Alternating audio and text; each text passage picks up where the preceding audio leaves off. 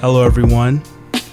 This is another episode of City Image, and we really felt that it was necessary to talk about the Philando Castile verdict and how just absolutely just devastating that has been, just how much of a miscarriage of justice that has been, and how, we've all been personally impacted by that.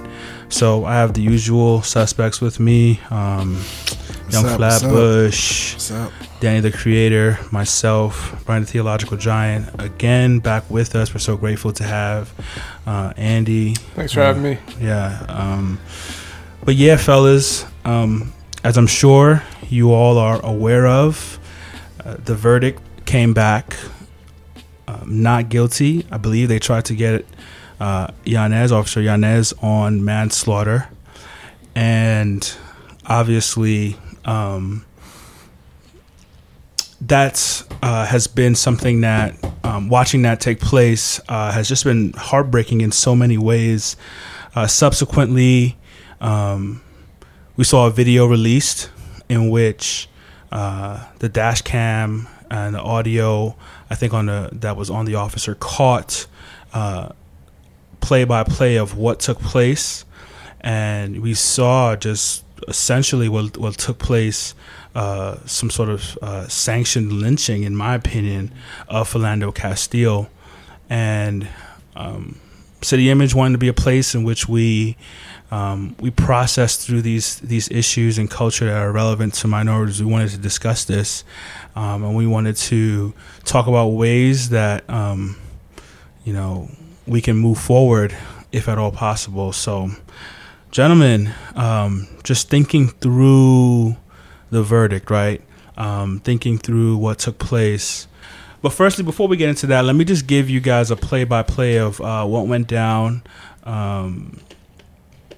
If you don't know what took place, there's been recorded just sort of time increments of what took place. So obviously, of course, Yanez, the officer, pulls Castile over, and his girlfriend and his child.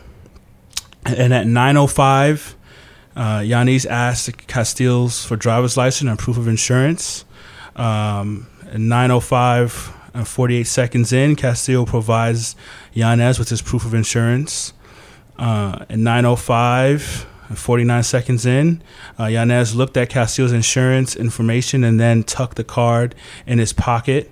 And at 9:05, 52 seconds in, Castile told Officer Yanez, "Sir, I have to tell you that I do have a firearm on me." Before Castile completed the sentence, Yanez interrupted and replied, "Okay," and placed his right hand on the holster of his gun. At 9:05, 55 seconds in, Yanez says, "Okay, don't reach for it then."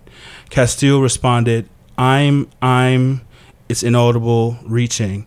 Before being again interrupted by Yanez, who said, "Don't pull it out," Castile responded, "I'm not pulling it out." And Reynolds, his girlfriend, says, "He's not pulling it out."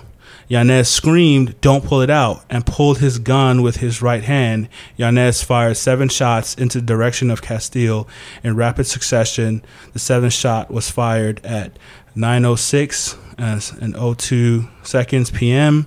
And the other officer did not touch or remove his gun. And Reynolds at 9:06:03 says, "You just killed my boyfriend."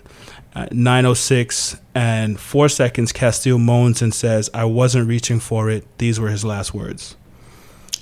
So from what we can tell, and the video was subsequently released, that Philando Castile very calmly tells the officer, as he is required by law, as he had a permitted license to carry the firearm, that he had a weapon, right? He tells the officer because obviously he intends not to be a threat to the officer. That's the only logical reason why you would tell a police officer that you have a firearm, is because you want to let him know beforehand that he has this on him and he intends to not be a threat. And so as he is complying with the officer and reaching for, his license, registration, and gives that to him. He tells the officer, and then the officer tells him not to reach for it. And Philando tells him blatantly, I'm not reaching for it. I am not reaching for it. And there's been no evidence supported that the firearm ended up in Philando's hand, that it was ever pointed at the officer, or that there was any need for the officer to duck and dodge, get out the way, shoot, defend himself.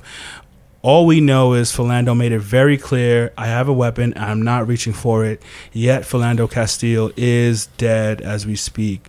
And to make things even compoundingly worse, a recent video was just released of his girlfriend and the daughter being in the vehicle, and the daughter saying all kinds of things like, don't raise a ruckus, I don't want to see you get shot too. And so we see this young girl who is going to be scarred for the rest of her life watching her father be killed right in front of her. So horrible, horrible, horrible, sad, infuriating story. And we're left to try to process, what does this all mean? How do we know obviously how we got here, but where do we go from here? So we're trying to think through that.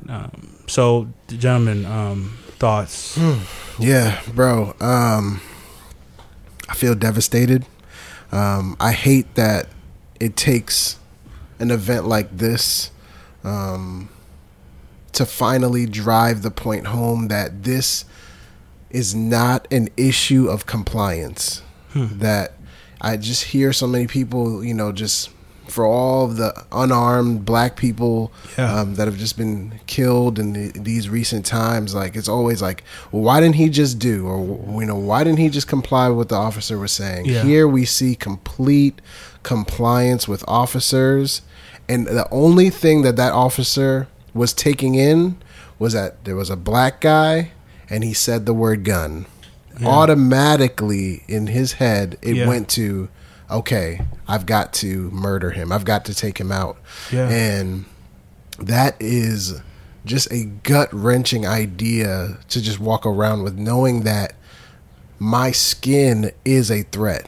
My skin color, as a black man, I am walking around with a threatening shell that I'm in.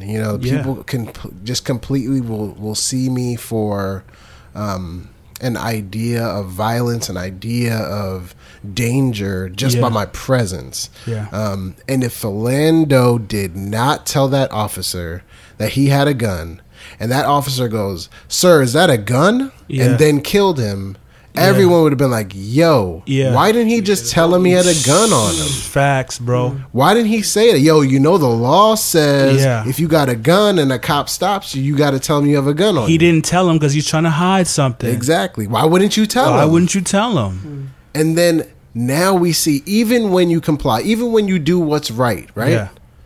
You have your girl in the car, you got your kid in the back, right? As non-threatening a situation can get. Seatbelt on. It's just like, man, you're still black. And black plus gun means imminent danger, right? He's not a licensed gun owner at that point. He's just a black thug.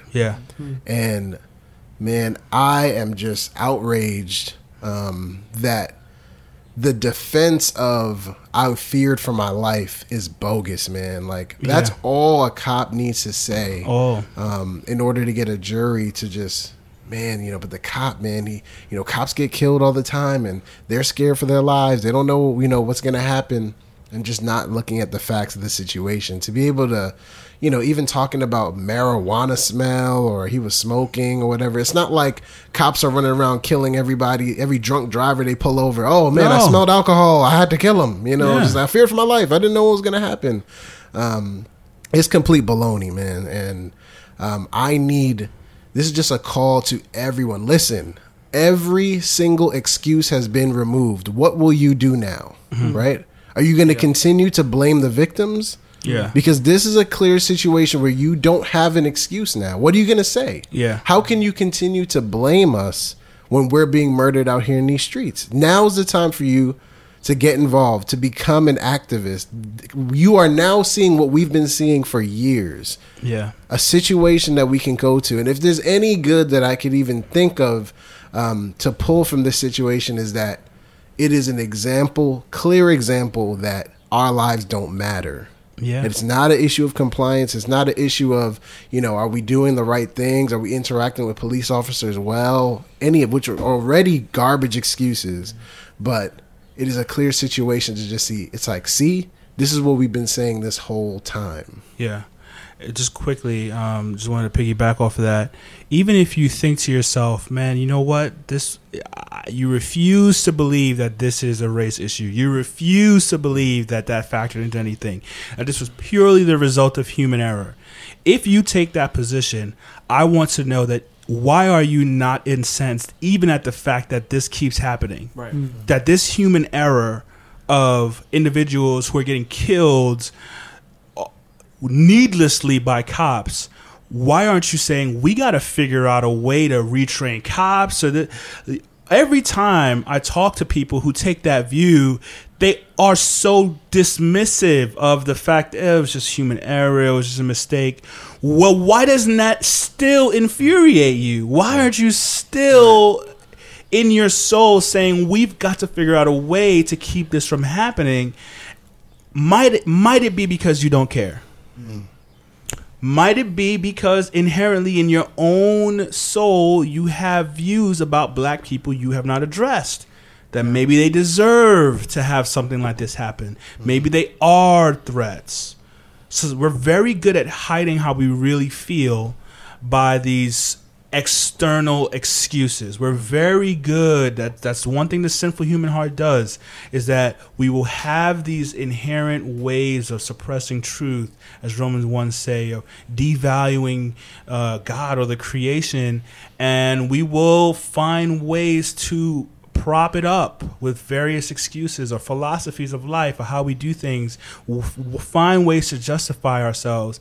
And I'm suggesting to you, if this doesn't matter to you in any way, shape, or form, even if you take the position that this is not a race issue, which to me at this point is ludicrous, completely ludicrous, bogus, I want for you to ask yourself, why don't you still care?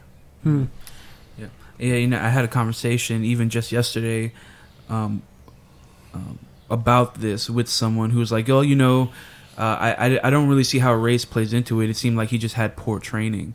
And I had to really just remind this person that, racism is not simply him yelling out racial slurs and then shooting him, right? Mm-hmm. That's not the essence of the racism we're talking about. We're talking about a racism that is ingrained culturally in your mind, so much so that you don't have to yell a racial slur at somebody, but his presence makes you feel threatened, right?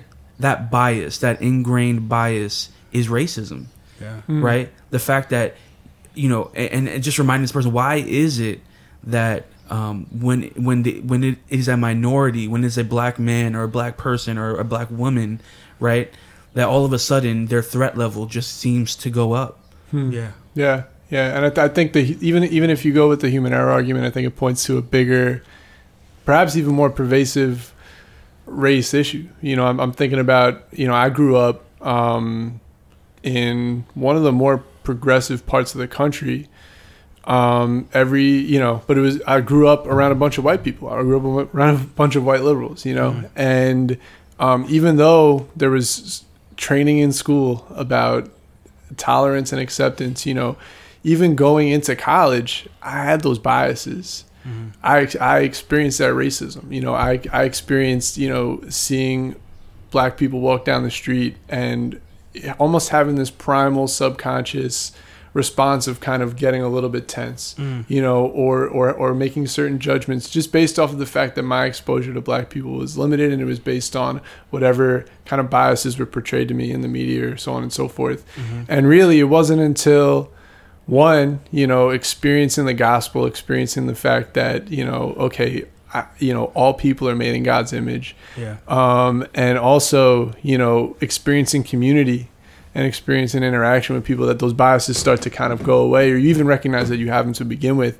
And so, you know, if people want to say, okay, well, you know, you could tell that he was skittish, you could tell that it was kind of a primal response, I think that even does point to a race issue, just as you were saying, Dan. So yeah. And I feel like that is so pervasive to the point where we think that about our own races. Yeah. You know what I'm saying? Like, minorities think that about themselves. Yeah. You know, to where it's turned inward to, like, we've become a threat to ourselves. Yeah, I mean, I forget who says this, but it's been noted as saying that white supremacy can only be held up by minority compliance, in the sense that minorities begin to think this way of themselves. They begin to imbibe these false ideas about themselves. And so one prominent argument you heard people saying, well, Yanez was not white, so how could this be about a race issue when he was Latino? And so this idea that, well, because you're a minority, you can't possibly be racist towards your own people, right? It's like, no, white supremacy is such that it seeps into the mentality of minorities and causes them to hate themselves, causes them to devalue themselves. And this plays itself out in so many different ways, man. And like, for instance, like, I've seen blacks, like, honestly, sometimes, you know, you see other blacks and you're afraid, right, that you like you know, I thank you, Andy, for being honest about yourself, right? But blacks too, we can see other black people and think, this guy's going to be a threat to me, let me watch out, right? I've often had to correct my own self in my thinking, and I thank God I've gotten so much better at this, is when I see someone that looks like me, to not think in any type of negative way and realize, no, this is a dignified human being, you know, and that sense of having to wash myself of white supremacy, having to wash myself of devaluing my own race. Another way you see it is in African American communities, the light skin versus dark skin debate.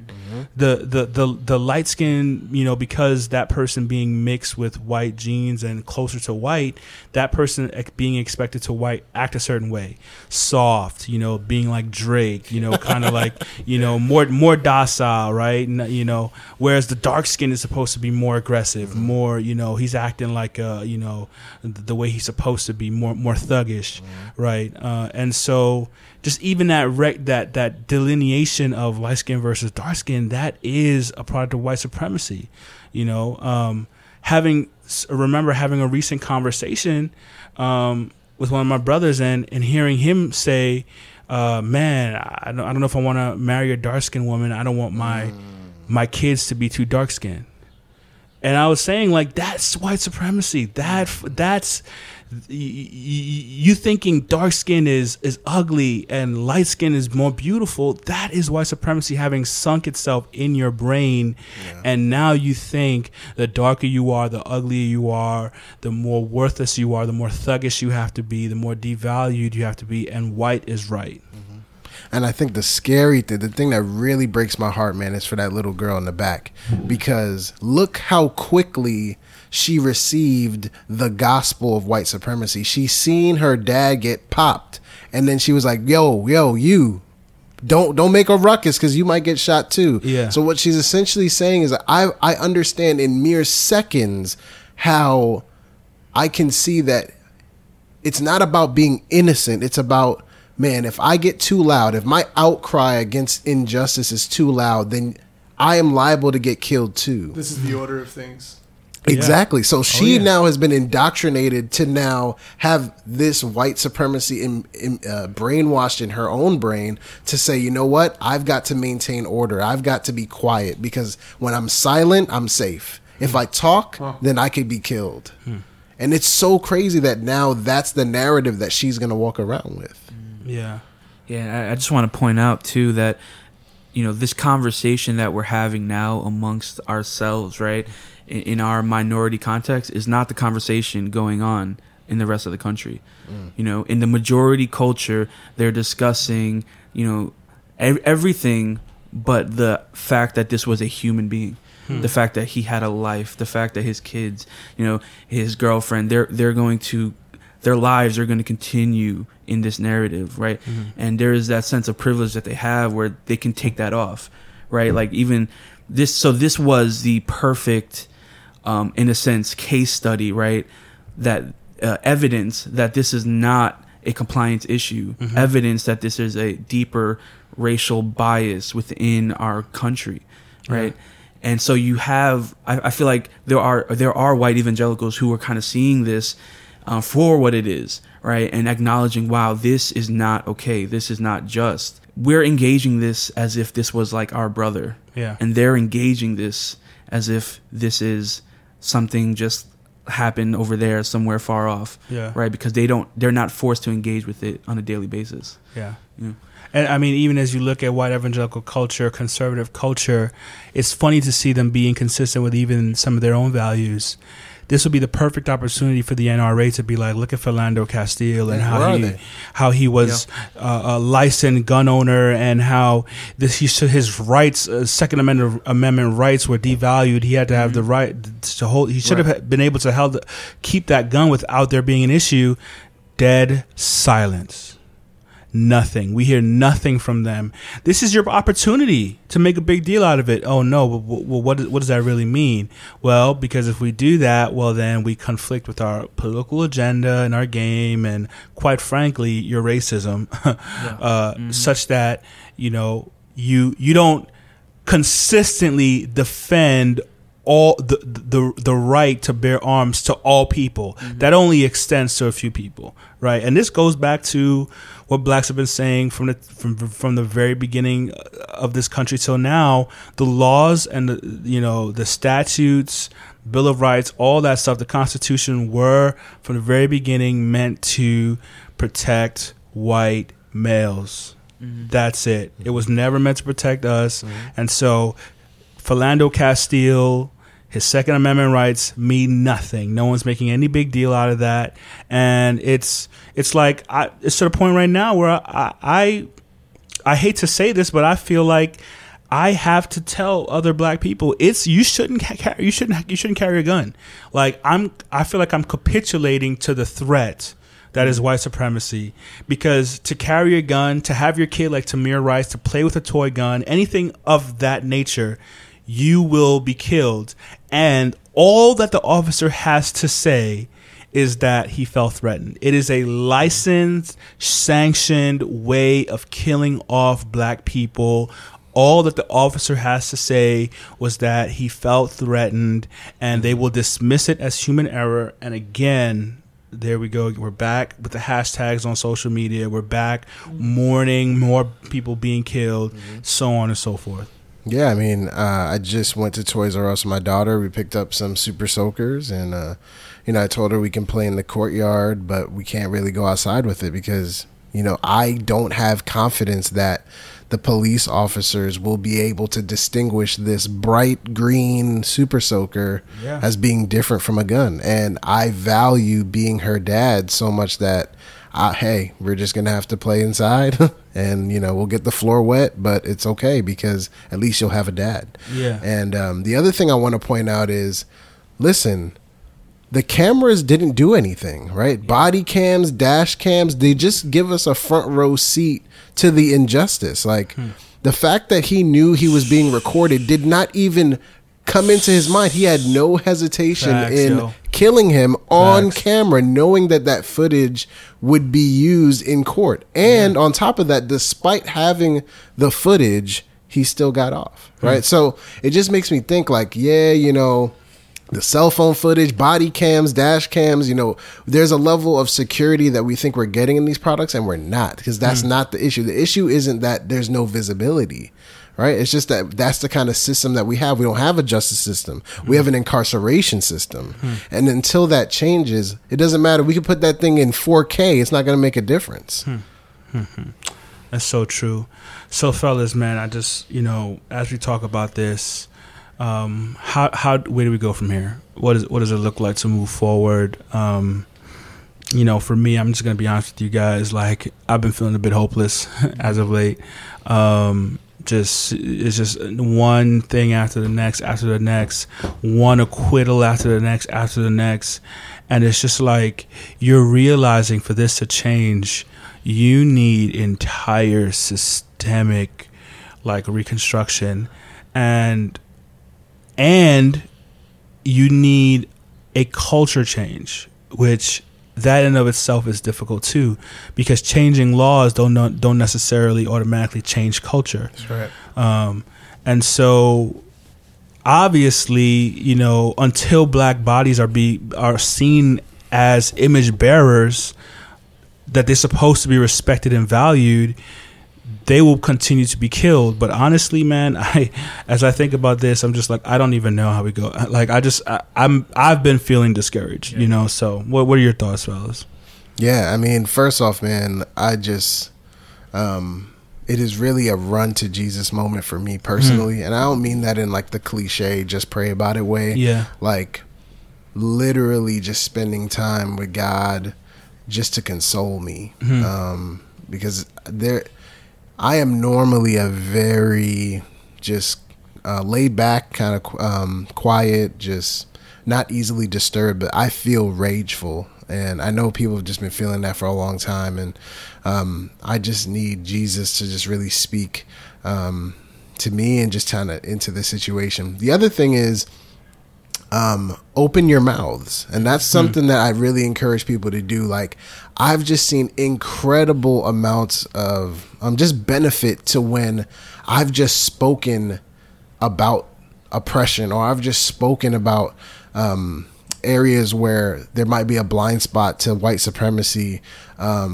just in the environments that I normally roll in, and the people that have a degree of trust, in me. I just found those conversations to be very fruitful, where other times I just, haven't really spoken up. So I just encourage everyone listening, man, like, your voice matters. Yeah. And it doesn't even have to be in a way of like trying to educate somebody, but man, just that outcry of injustice, that outcry, just to speak against a broken system is important. And I know it may seem, especially social media wise, like everyone is talking about it, but it's not true. Everyone is not talking about it. Many people are silent still on these issues. And I think you can get caught up in the echo chamber of your Twitterverse and Facebook, and you feel like everybody's screaming, but they're not. Yeah. Out on these streets, a lot of people are silent. And I just want to make a call because I think like to a lot of like people in Caribbean culture, just to make sure, like, sometimes I feel like we're removed from the situation, or just maybe black immigrants in general, like that somehow this is more of an African American issue. And I just want people to know, like, man, we're in this together, especially in the eyes of we're talking about law police enforcement. Yeah. Black they ain't not is black. distinguishing between African American, Caribbean. Exactly. Y'all all black. Y'all all could catch the same bullet. Exactly. And I've just been hearing, just in my local communities, that's, the people that I'm around, especially from our older folks, man, I'm hearing a lot of separatist talk. So it's just a call to action for everybody, just to continue to speak up, because it makes a difference, and it makes a difference in the lives of the people that that know, like, and trust you. Because it's one thing to kind of hear angry people on Twitter. It's another thing to hear it from your next door neighbor. It's another thing to hear it from people in your church. Yeah. That it's like, oh man, this is real. This is not just angry black people online. Yeah.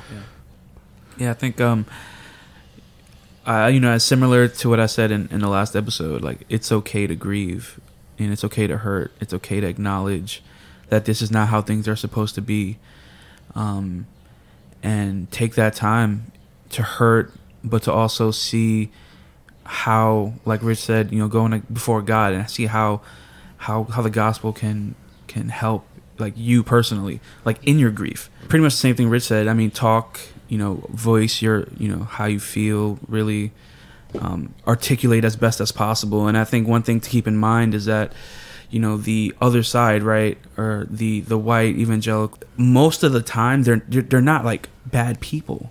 They're not themselves overtly racist, but a lot of times they're not around anyone in any minority culture, and so they need to help understand, right? Yeah. And a lot of times you'll meet people who are just don't care what you have to say, whatever. But sometimes you'll meet those people who really genuinely love God and understand this idea of image bearer, and you can be a part of helping them understand that. Yeah, the Eric Garner verdict was the first time that I was really forced to.